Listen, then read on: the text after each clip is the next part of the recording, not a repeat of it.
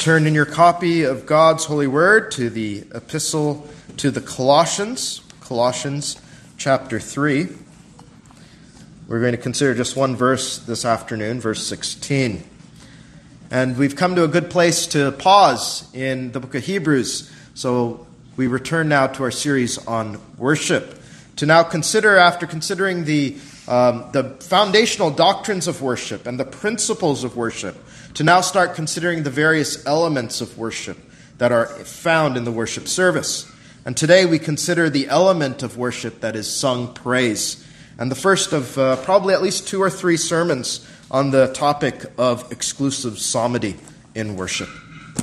Well, with that, by way of introduction, please turn your attention now to the reading of God's holy word, Colossians chapter 3 and verse 16.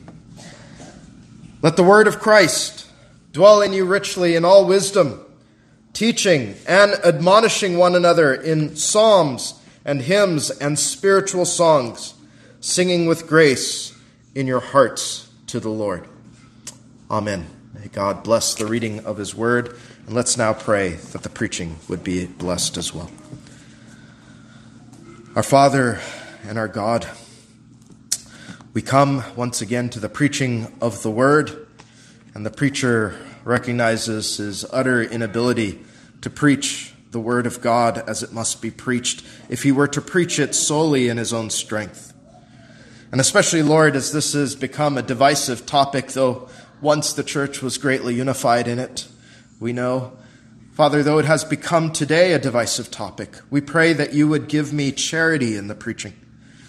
But above charity to men, Father, a charity to you, O God, and a love for what pleases you, and that the charity of these people would be first aimed in your direction, that they would love to give you what you want, Lord, and that we would as well be charitable to our brethren who disagree with us on this point. Help us, Father, by the preaching of the word to see the truth of the word and the truth of the doctrine that will be preached. Lord, we need Jesus Christ desperately in the preaching of the word. So would you overshadow the preacher and give him the Spirit of Christ, that he would proclaim the truth of Christ by the power of the Holy Ghost. And so, Father, we pray now that you would let my speech and my preaching be not with the enticing words of man's wisdom, but in demonstration of the Spirit and of power, that the faith of these dear people should not stand in the wisdom of this man, but rather in the power of God. For we ask this in Jesus' name. Amen. Well, our concern thus far in our series on worship has been first and foremost, I pray you have seen the very glory of God. To hallow God and to worship him as he has asked in spirit and in truth. And his word is truth, as the scripture says. And flowing out of that concern has been that all we do as a church has been based on the very word of God. To not worship according to our tradition, to not worship according to our preference, but in this vital topic of worship, to be Bereans and to search the scripture. You know, if you tell somebody you go to the rP church in town, they're probably going to say, oh, you go to that church of psalm singers. Sad to say, that's what our church has become known for as a denomination. That was not once the case. Our distinctives were totally different. Won't get into them now. But, friends, we must not be known as those psalm singers because we are psalm singers by tradition. You children must not grow up going to this church thinking, well, they sing with psalms, they sing with hymns, they use instruments over there. But rather that we have a deep conviction from the word of God that what we do is pleasing to God. And it is sad to say, as we consider the topic of worship, what a topic that should bring great unity to the church has actually been very divisive. You know, worship itself, which is our bowing down to God, has become an occasion for great division and great strife and great disunity in the church. What a terrible blemish it is, and how contrary to John chapter 17, that we even speak of something called the worship wars, don't we? And what do we speak of in worship wars? First of all, the very notion is contrary to what worship is, which is the entirety of the service. But we often speak of it as the content of sung praise. Some will say you need to sing the old-time hymns. Others will say you must sing contemporary songs. The hymn singers say our songs are richer than contemporary music. The contemporary singers say your songs are antiquated and you must sing a new song. We'll cover that expression next time. It's not what they say it means. But they bicker and they fight over it, but neither ask the most critical question. What would God have us sing? And they go terribly wrong. Frankly, friends, uninspired hymns, and this might be hard to hear if you've never heard this before, uninspired hymns and contemporary worship songs are the same species. The absolute same. Songs not inspired by the Holy Ghost. But God has authored songs of another species. His 150 psalms. They are so far above, friends, any composition of man, as these are the inspired words of God. They are a means of grace, an ordinance that can convert a man's soul. They are so far above what an uninspired man's words are that they are of a totally different species. A totally different classification. Faith comes by hearing and hearing the word of God. These are the things that we see about the word of God, the greatest means of grace itself. And God himself wrote these songs. And God himself wrote these songs to glorify him as he must be glorified. And he has also given us these songs for our edification too. And so what you're going to hear tonight, and maybe you've never heard this before, is that the scripture teaches in worship we must sing the 150 psalms. And you're going to see exclusively so. And you're going to see that this flows also, and this will probably be next time, but it must flow out of our doctrine of the sufficiency of the scriptures. That if you had nothing else in your possession but the word of God, you could worship God, friends, and you wouldn't have to wait for Isaac Watts to roll around in order to give you something to sing. God has not given you a Bible in negligence. He has given you everything you need in it. If we would embrace this doctrine, as the church did for her first 6 centuries, how the church would be unified today in worship. We would no longer fight the worship wars, but we would worship in spirit and in truth. So today we consider the element that is sung praise and the doctrine of exclusive psalmody. And by God's help, we'll consider this theme under 3 headings. First, exclusive psalmody and our worship principles. This is the 5th sermon, so we're going to review the prior 4 and see how exclusive psalmody fits. Second, exclusive psalmody and the scripture. It must be based on the scripture, or else we have no warrant for it. And third, and this often shocks people, exclusive psalmody and historic practice, including ecumenical councils like the Council of Chalcedon that forbade anything but the Psalms in worship.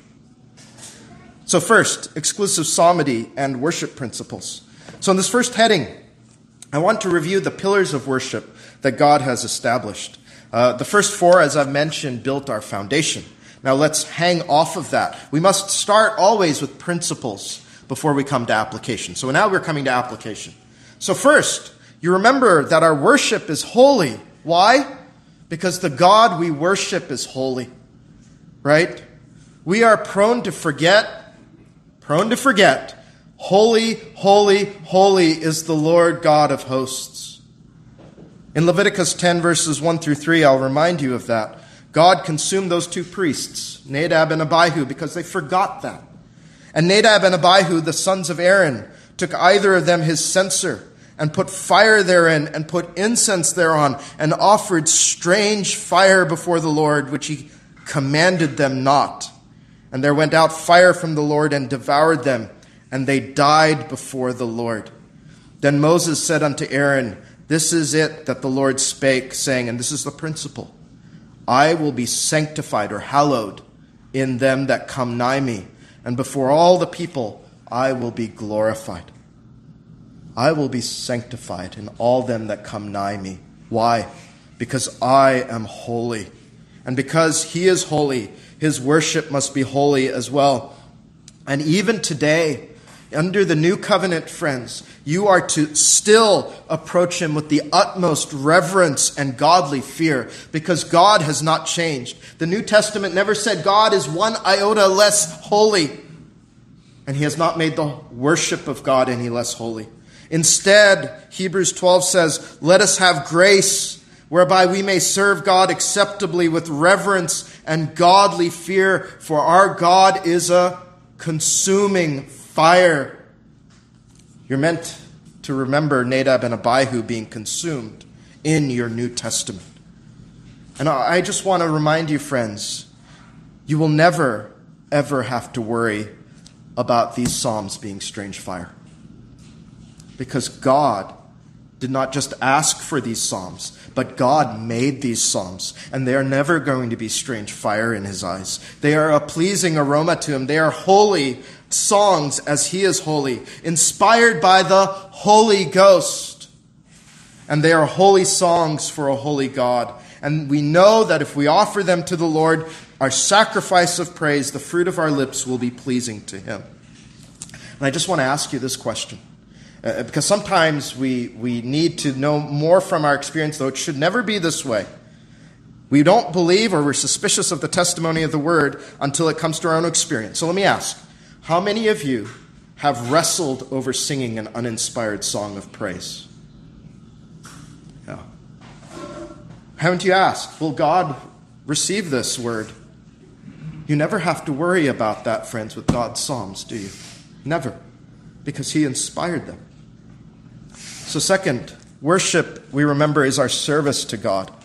I'll reiterate Hebrews 12:28, whereby we may serve God acceptably with reverence and godly fear. The word serve in Greek is where our word liturgy comes from, you remember, divine service. So, what you must remember is that while we praise God, we do benefit from the worship service ourselves. First and foremost, it is what? It is service to him. It is service to him. It is meant to please him. You know, in the opening, I did cite Malachi 1, where the priests forgot that, didn't they? As I prayed that chapter.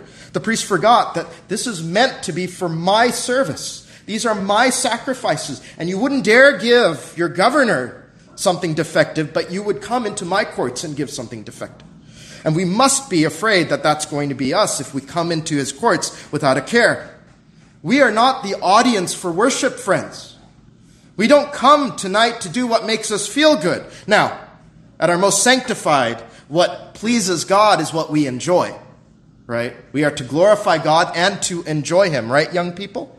When we're sanctified, what pleases him pleases us. But we must always first ask, what does the Lord want in worship? And oh, if that were where all our hearts were, friends. This is fundamentally a problem of the heart.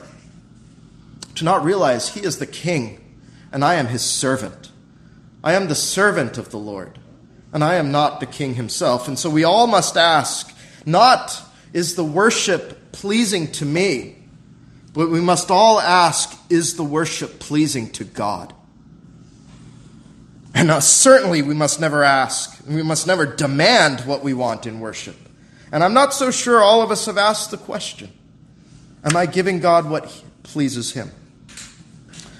So, you must ask the question, and you must know the answer from the scripture. You must ask, what does God want when I praise him with my lips? I'll answer that more thoroughly in the next heading. But children, I want to encourage you especially, regardless of whether it's worship or anything else, learn to ask the question often. Love the Lord your God. What does he want from me? What is he after in my life? How can I glorify him? Not what can I get out of God? That's the wrong question. Third, the third principle is we must worship according to God's revealed will. This is the regulative principle of worship. That was the principle, is the principle still in the Reformed churches, whether Presbyterian, Reformed, or Baptist. Codified in the major Reformed confessions, including Confession of Faith, chapter 21. In summary, it says we must only do what is commanded by the Scripture, and all else is forbidden to us. If it's not commanded, it is forbidden. Deuteronomy 12:32 explains, "What things soever I command you, observe to do it. Thou shalt not add thereto, nor diminish from it." So what God has not commanded is forbidden, and what God has commanded we must not neglect, right? And that's the principle in the Word of God. So we must not just check before we do something here this afternoon whether it is forbidden by the Word, but we must also find that it has been commanded by the Word. For instance, sock puppets and plays are not expressly forbidden by the Scripture, are they? But they're not commanded by the Scripture, and so they are forbidden in worship. And that's why when Nadab and Abihu were consumed, he said they offered strange fire which he commanded them not. He never said, I forbade these things. He said, I never asked for these things, and so you must not bring them to me. And the reason should be very obvious as to why God expresses this principle of worship. It's because sinners are very sinful and can come up with all kinds of things to do in his holy worship. So much so, if you may riff on the Apostle John, that sinners could come up with so many sinful things to do in worship that all the books in this world could not come up with all the things God would forbid. And so the principle is expressed with efficiency. Do what I command, and I forbid what I do not. Which, by the way, is the same principle of every king. Do what I command, and you must not do anything else, isn't it? That's the principle of kings. Jesus said it this way in Mark 7:7-8. Howbeit, in vain do they worship me, teaching for doctrines the commandments of men, for laying aside the commandment of God, ye hold the tradition of men. You see, we're in the habit of throwing aside his commandments. We're going to see that. And we hold the traditions of men. He said we love to do it. And that's what actually is legalism, friends. Legalism is the commandments of men, not the commandments of God. And that's why we must make sure that the exclusive psalmody position is the commandment of God tonight. And I suppose first, though, see, this is where we sometimes jump ahead. We must see if singing praise is a commandment of God. You see that? So quickly we can just assume, I'm singing praise in the worship of God. But has God even asked for that? Well, that's where we must start. See, but Scripture does say in Hebrews 13:15, by him, therefore, let us offer the sacrifice of praise to God continually. That is the fruit of our lips, giving thanks to his name. So we must sing praise and worship. But then we should ask, should we even be singing psalms? And you find that psalm singing is a commandment in the Word of God. For instance, Psalm 105 verse 2 says, sing unto him, sing psalms unto him. And in other places in the Old Testament as well. You probably know them. But the New Testament, we forget, also has commandments to sing psalms, and people forget it. Colossians 3:16, our text says, let the word of Christ dwell in you richly in all wisdom, teaching and admonishing one another in psalms and hymns and spiritual songs, singing with grace in your hearts to the Lord. Ephesians 5:19 is the same. We'll look at it next week. But you also have James 5:13. Is any among you afflicted? Let him pray. Is any merry? Let him sing psalms. So we must sing praise, but we must also sing psalms as praise. And what you must first see is that even if you do not yet see the exclusive nature of singing them, they must be sung. Do you not see the commandment? You must sing them. So before we get everybody upset about singing psalms exclusively, let's just ask, how many psalms have you sung in worship outside of this church? Almost every church in our nation today is guilty of transgressing the commandment of singing psalms. And that must grieve you, friends. Forget exclusive psalmody. They do not even sing a single psalm in a service. That by itself is sinful, according to the Word of God. Well, the fourth and final pillar I will have you remember is liberty of conscience. Oh, God's people are freed from the doctrines and commandments of men. You heard that when our Lord said it in Mark 7 earlier. Luther famously said at Worms, "My conscience is held captive to the word of God." That's especially important in the singing of praise, because the church, friends, has no power to make you sing something against your conscience. Has no power to do it. For your conscience must be held captive to the word. But nothing in the Psalter could be against your conscience, because your conscience must be captive to the word, and the Psalms are the word of God, aren't they? But songs of human composition are not. And I have to ask, how many uninspired songs defy the word of God? Let me just start with one that probably all of you have sung if you've been in a hymn singing church. I remember that there was a hymn I stopped singing when I understood what it was saying. You remember Away in the Manger, right? What is that line that says, "But little Lord Jesus, no crying he makes"? The Lord Jesus cried as a baby, friends. To deny that is to deny his humanity. And that's actually a heretical statement. And there are many heretical thoughts that are put into the hearts and minds of God's people with the singing of uninspired praise. It's not only strange fire to God, it also confuses our spiritual perception of who Jesus Christ is. So praise the Lord that our conscience is freed in the singing of psalms. You cannot, I just judged a man-made song, but you can never, ever judge the psalms as I have judged that song. Because the Psalms stand in judgment over you as the Word of God. For the Word of God is quick and powerful and sharper than any two-edged sword, piercing even to the dividing asunder of soul and spirit and of the joints and marrow, and is a discerner of the thoughts and intents of the heart. Oh, what song of men could ever do that? But I hope that as you have sung the songs of Zion, friends, so many times you have been cut to the heart as they have admonished you. When you sing these psalms, they search your mind and heart, they instruct and admonish, they prick your heart, and they make your conscience captive to the word of God and not to men. Well, so I hope you see just that brief overview that the singing of psalms fits these principles of worship that God has established. But now, let's take the next turn and see why they must be sung exclusively in worship. Our second heading, exclusive psalmody in the Scripture. Well, let's first ask the question, what is a psalm? As the Psalms are in the Hebrew Bible, you might even think that the word psalm is a Hebrew term. But it's actually not. It's a Greek term, psalmos. Now, keep that in mind. It's going to become important later. But our book of praises, the book of Psalms, is simply known in the Hebrew Bible as the Tehillim, which means praises. Today, most Christians do not consider them the book of praises. Maybe it's the book of poetry. Maybe it's the book of prayer to them. It's certainly both those. But above all, the intention of God is that it is the book of praises. The book of praises is so sadly neglected by most churches today. Their Hebrew title says that they are meant to be sung as praise. So even before you get to the exclusive part, well, you must sing these psalms. Now let's dig deeper and establish their exclusivity.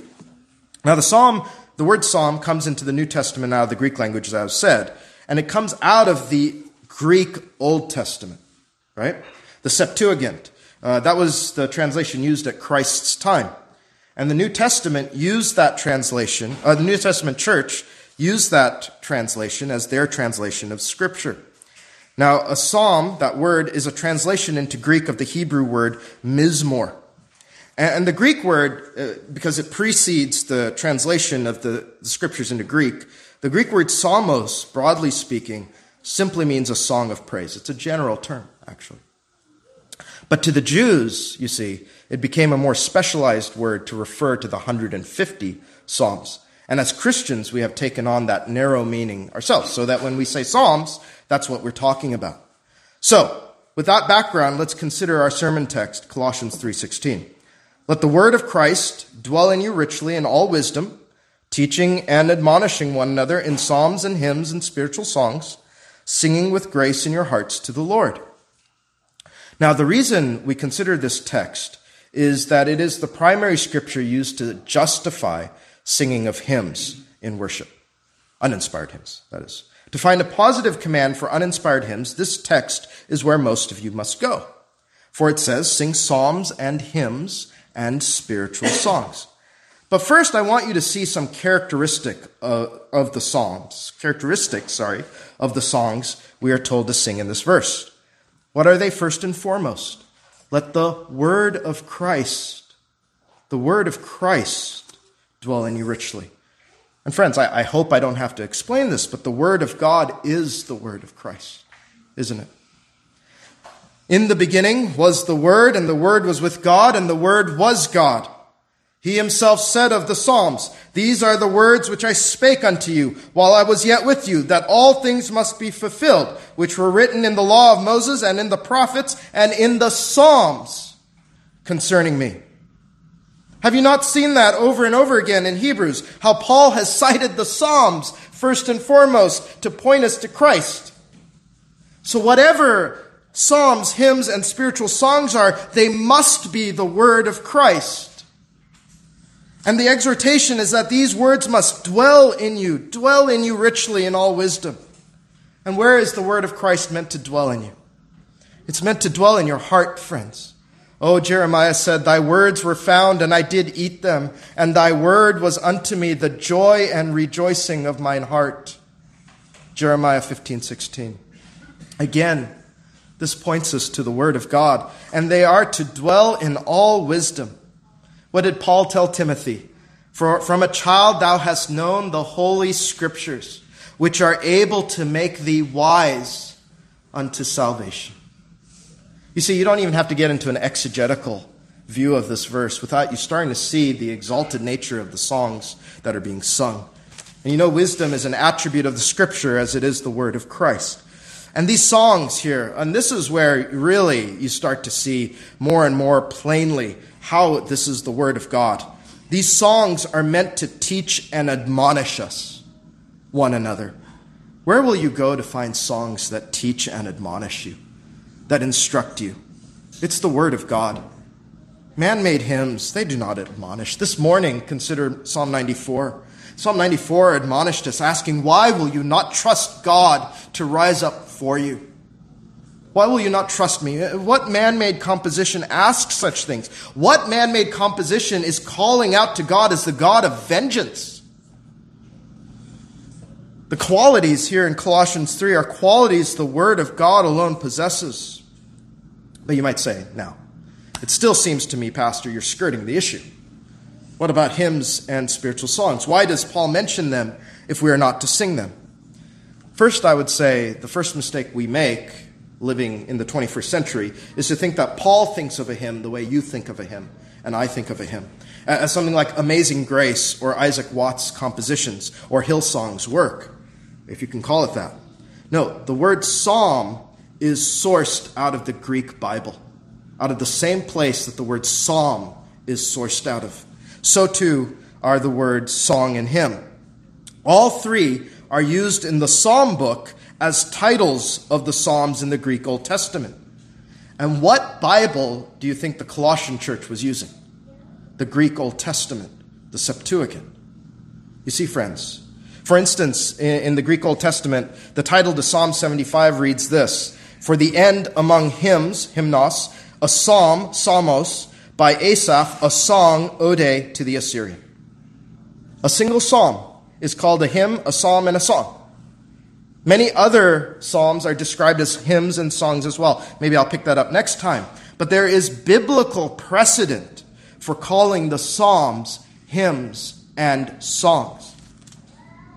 Well, the next objection, and I've heard this, is, but are you saying, Pastor, when Paul wrote sing psalms, hymns, and spiritual songs, he's simply saying sing psalms, psalms, psalms? That seems silly on the face of it. Friends, I want to tell you, it is not silly. It is anything but. The scripture is written this way for emphasis, to use a figure of speech common to Hebrew, Greek, and even English. From the Greek language, because the Greeks were good at rhetoric, we have a technical rhetorical term for it. It is a hendiatris. A boys and girls, if you want to note that, Hendiatris. hendiatrous. You might have learned it in English or grammar class. That's a construction of 3 words used to express a single idea. Let me remind you of some that you have never said were silly in the past. In Exodus 34:7, when the Lord speaks his divine name, he says, keeping mercy for thousands, forgiving iniquity and transgression and sin. Iniquity, transgression, and sin, all speaking of sin. I know no Christian who dare call Jehovah silly for saying forgiving sin, sin, sin. It's a way to emphasize the point, how great his forgiveness is to forgive so much. Deuteronomy 30, verse 16, Moses says, in that I command thee this day to love the Lord thy God, to walk in his ways, and to keep his commandments and his statutes and his judgments. All the while Moses was saying, commandments, commandments, commandments, trying to emphasize how important the keeping of commandments is. In the New Testament, we hear of signs and wonders and mighty deeds. 2 Corinthians 12:12. In 1 Timothy 2:1, we hear of supplications, prayers, and intercessions. In every case, meant to draw your attention to the importance of the object of that text. And that figure of speech, and maybe you know this elsewhere and maybe haven't paid attention, that figure of speech has been used to great rhetorical effect outside the Scripture. What did Julius Caesar say? Friends, Romans, countrymen, lend me your ear. Was he talking about 3 classes of people? No. How about FDR, who spoke of the New Deal as relief, recovery, and reform? Friends, all that to say, hendiatrous is not an unusual rhetorical device. It is very common. It is known to the Hebrew mind, the Greek mind, the English mind, the Latin mind, and probably many, many more. But there's other evidence in the New Testament itself that when the New Testament says hymn, it means psalm. I want to just mention, in Greek, the bare meaning of the word hymn is a song of praise to a deity. Okay? And that's why a psalm is a hymn. It meets that definition. It's a song of praise to the deity, who is Jehovah. So I just want to say, please do not take contemporary definitions and import them into the Greek language of the 1st century AD. And you must not see psalms and hymns as 2 different things to the mind of a Jewish Greek speaker. But back to the New Testament. Consider when Jesus sang with his disciples after Passover. Mark 14:26. And when they had sung an hymn, they went out into the Mount of Olives. No biblical scholar ever has said that Jesus Christ and his disciples were singing anything but the great Hallel Psalms. Psalms 113 to 118. And that was Jewish practice. They did not sing anything else, and neither would have Jesus. And those psalms, friends, if you would just open them, and if you would just sing them, you would see how prophetic they were, waiting to be sung by Jesus that night he was betrayed. What man-made hymn could he sing that night to portray the cross that lay ahead? None are worthy of the 116th psalm that he sang in that block. I will take the cup of salvation and call upon the name of the Lord. I will pay my vows unto the Lord, now in the presence of all his people. Precious in the sight of the Lord is the death of his saints. O Lord, truly I am thy servant. I am thy servant and the son of thine handmaid. Mary, thou hast loosed my bonds. I will offer to thee the sacrifice of thanksgiving, and will call upon the name of the Lord. I will pay my vows unto the Lord, now in the presence of all his people, in the courts of the Lord's house, in the midst of thee, O Jerusalem. Praise ye the Lord. Oh, to sing that with understanding. To imagine our Savior taking that hymn upon his lips. And how about the last Hallel Psalm, the 118th? Bind the sacrifice with cords, even unto the horns of the altar. Our Lord Jesus singing of himself being bound to the cross, offered to God. No human hymn is worthy of our Lord singing as he went to the cross, friends. When he sang those psalms on the night of his betrayal, with the scripture recording them as hymns, our Lord proved the psalms are the hymns of Colossians 3:16. Our Lord himself before the cross. And what I have to remind you of, and the reason I've belabored this here, is that singers of man-made hymns must have positive command to sing them to God. And there's no warrant that you can find for them in the Word of God. The Bible points to the exclusive singing of psalms. Next week, I'm going to continue to develop out further objections and arguments. In a way, this is just a taste. But I would even ask, who is worthy of writing songs to put in the lips of God's people? In the Old Testament, it was a prophet. And in the New Testament, there are no more prophets. And the apostles certainly did not provide a songbook for you. So we'll come and consider that next time. But the reason that I want to consider this text is because this is the escape hatch, so to speak, for those who would sing uninspired hymns in the worship of God. And you have seen, even in this brief treatment, how it is that the Word of God here points us to the Psalms and not to what we consider today as hymns. And I don't even know if anybody I have ever talked to in the uninspired praise side of the church has ever explained particularly the difference between a hymn and a spiritual song. And we'll actually consider the exegesis of that, in that the word spiritual actually can modify all three words, so that they are all three songs of the Spirit. These are Spirit-filled psalms, Spirit-filled hymns, Spirit-filled songs. Well, anyway, I will deal with that next time. I wanted to give you a taste of the argument from the Word of God. But I want, as a final heading, because so many are flabbergasted when they hear this, is that I want us to consider historic practice. Because people are often amazed. They think that the Reformed Presbyterian Church and churches like it are in the minority position, and that must make it something bizarre, because the rest of the church as a whole hardly sings this way. But first, I want to always remind us that truth is not determined by numbers, but by the Scripture. Oh, John Knox said it well, didn't he? That a man in the minority with God is in the majority, isn't he? A man with God is in the majority. So truth is not determined by numbers. And I also want you to remember, if you think that's the way truth works, once upon a time this was completely reversed. And hymn singers were the heretics. I'm not going to make the case that hymn singers today are heretics, but they were the ones who introduced heresies in the church. And it was the Orthodox church that sang only the Psalms, not man-made hymnody. In those days, to sing uninspired hymns would put you in the company of men like Arius, friends. Our practice is the practice of the early church. And it doesn't start in the Christian church. It started in the Jewish church, in the synagogues, where the Psalms alone were sung a cappella, because they actually understood the worship of God. And they understood that the temple had instruments. We'll deal with instruments another time. But the synagogue was no place for human compositions, nor was it a place for instruments. And the Psalms were only sung a cappella in the synagogue.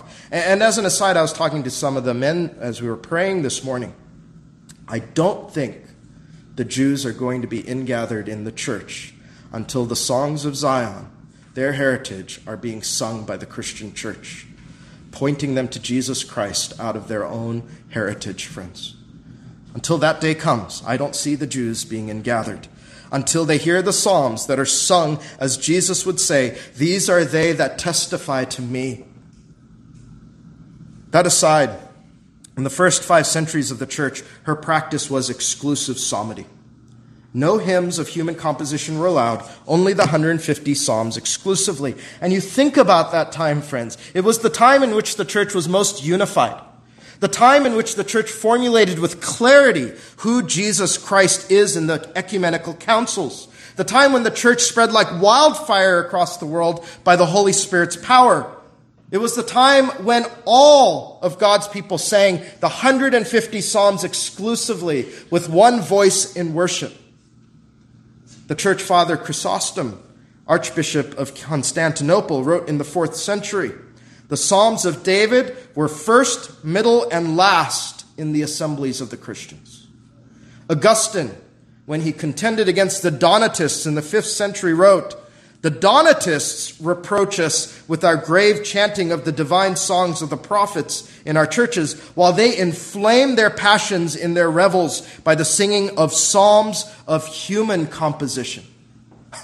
Wow, if you could see what goes on in the church here, inflaming their passions. That's what so much of the church is doing, in their revels by the singing of psalms of human composition, which rouse them like the stirring notes of the trumpet on the battlefield. But when the brethren are assembled in the church, why should not the time be devoted to singing of sacred songs? It was the heretics that sang the uninspired praises of human composition. An uninspired hymnody came into the church by heretics like the Arians and the Donatists. Few remember this anymore, or maybe conveniently neglect to consider it. But the early church councils outlawed uninspired hymns. Schaff, in his History of the Christian Church, notes the Council of Laodicea, about AD 360, prohibited the ecclesiastical use of all uninspired or private hymns, and the Council of Chalcedon in 451 confirmed this decree. Think about this. The very council that gives you the Chalcedonian formulation on Orthodox Christology is the same council that prohibited hymns of private compositions in the churches. Why? Because the Arians and their heirs were trying to make God's people sing unorthodox truth. Truths like that in, falsehoods rather, that were like those in a way in a manger. It's very subtle, friends. But unorthodoxy comes into the hearts and minds of people because the heretics know this truth, friends, that if you control the songs of God's people, you control their heart and their mind. How often do you have songs stuck in your heart and mind that you will sing even unthinkingly, just because that's what you've sung? And the heretics always understood that. But the Psalms, friends, the Psalms are the guardians of orthodoxy, for they testify to Jesus Christ. Is that not how Paul, again, in Hebrews 1 and 2, defends the divinity and humanity of Jesus Christ through the Psalms? And that's why the councils, especially Chalcedon, said, only sing the Psalms. Now, I'm not saying, I'll say it again, because some might misunderstand. I'm not saying today's hymn singers are heretics. I'm not saying that, but that's how hymnody came into the church. And uninspired hymnody did not begin to become a feature of Christian assemblies until sometime in the 6th century. Now, if you know church history, what coincided with that? It was the rise of the papacy. The rise of the papacy, friends, and the corruption of the gospel. History has always shown that churches that abandon the gospel abandon exclusive psalmody first. There's no way you can sing Psalm 51 or Psalm 32 and not see that salvation is entirely of the grace of God. That I am a sinner, and the only sacrifice that the Lord accepts is a contrite heart, friends.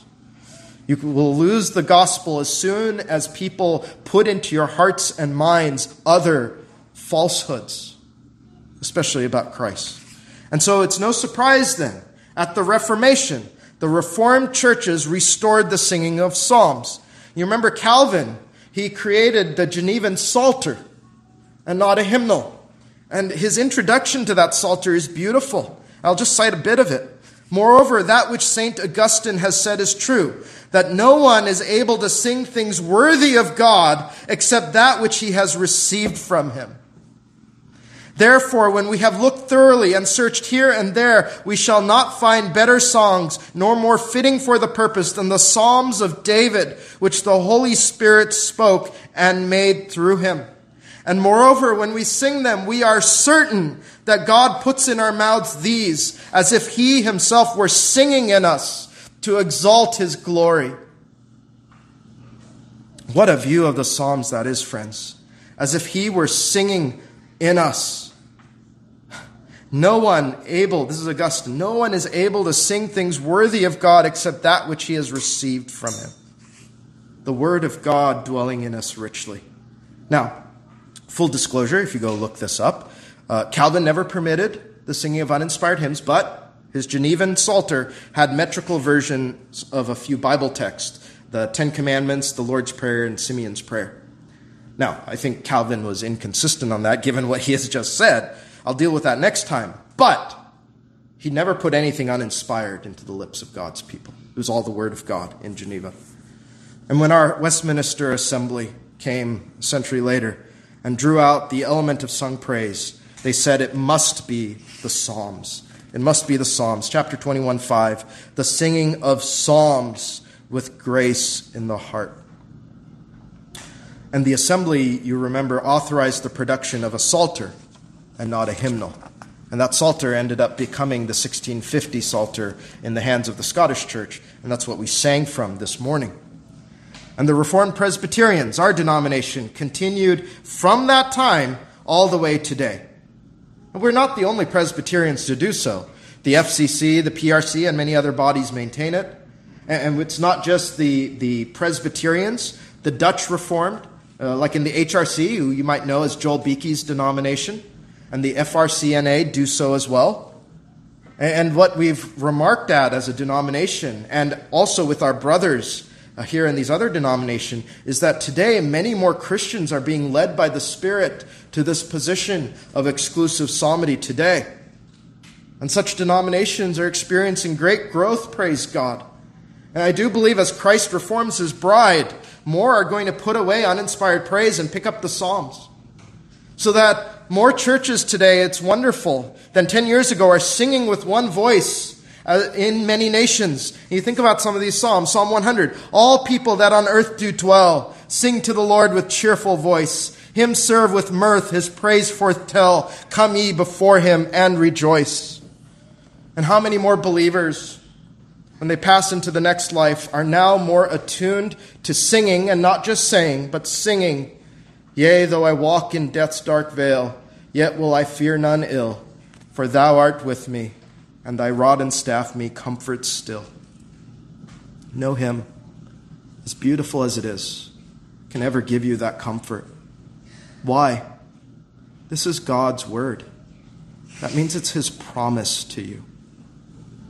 I cannot write a promise for God, but he has given such great promises. Yea, though I walk in death's dark vale, yet will I fear none ill, for thou art with me, and thy rod and staff me comfort still. So we pray that Christ's church would reclaim the songs of Zion. It used to be part and parcel of the Christian church. And I know in this congregation, especially today, we have one young man who's out, but in this church, in this gathering today, none of you have claimed exclusive psalmody as a birthright. All of you have come in by God's Spirit to sing the songs of Zion.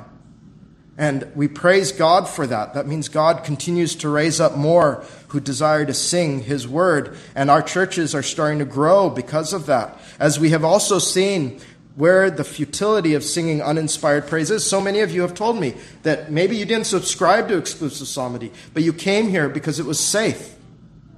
And the reason it's safe is all the principles we've laid out here. But I want you to go from it being safe to this being what glorifies God. Because our cares and our concerns are secondary. It's great for liberty of conscience, yes. But first and foremost, no man can sing things worthy of God save those things he has received from God, as Calvin has said. And that truth must be in your heart. Next time, you're going to see, in our next sermon, you're going to see the sufficiency of the Psalter as well. You know, Paul said, I have not shunned to declare to you the whole counsel of God. And the whole counsel of God is found in the whole Psalm book. Luther said it's a little Bible. Calvin said it's the anatomy of the soul.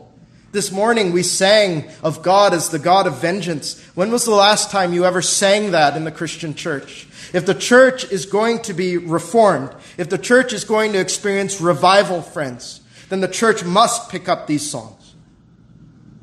Our church, and I believe this wholeheartedly because I believe this is what the Word of God says, that singing anything but psalms in worship is strange fire. Now I know it's hard to say that, but out of love, friends, I say it. As we said last time, let the righteous smite me, it will be a kindness. We do not anathematize those who sing uninspired hymns. We're, after all, part of NAPARC. And we have lots of brothers and sisters who do not agree with us on this point. But part of our fellowship with other believers is to urge them to reformation. Our churches need reformation and they need revival. Has any man said that the state of the church is wonderful right now? No.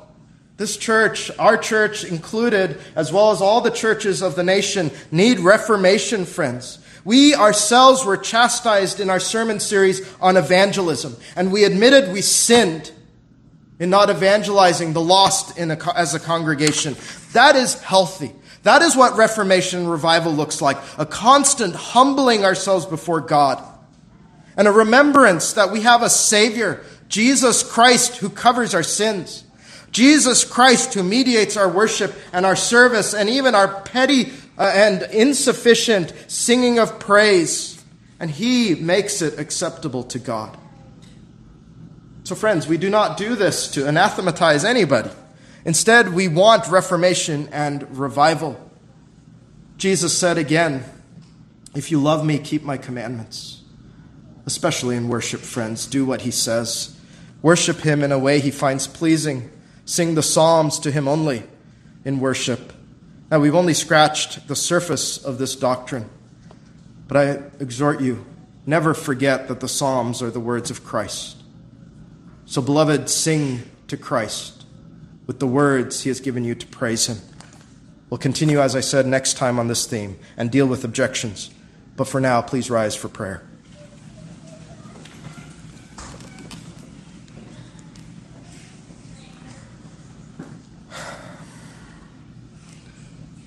O God,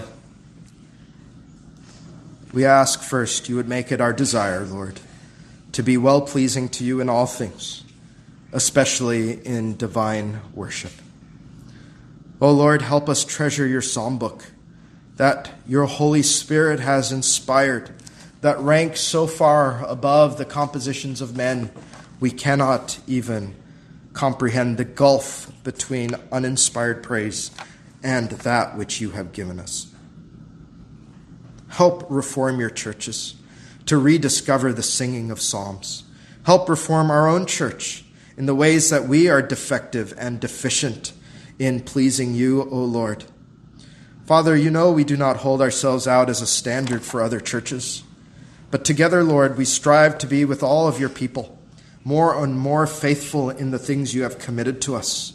For we believe Jesus Christ is worthy of our worship, and He is worthy of the worship that He desires. Help make that our heart's desire. Help us treasure and know the psalms that You have given. Oh, how they have been neglected by Your people, Lord, in recent years. But we are grateful for the work You are doing in Your church to revive Your people, to sing out Your praise, and may that be health and nourishment to Your people as well. Father, we thank You for Your word that is sufficient for everything we need, for every good work. Help us to remember that and help us believe that. For we ask this in Jesus' name. Amen.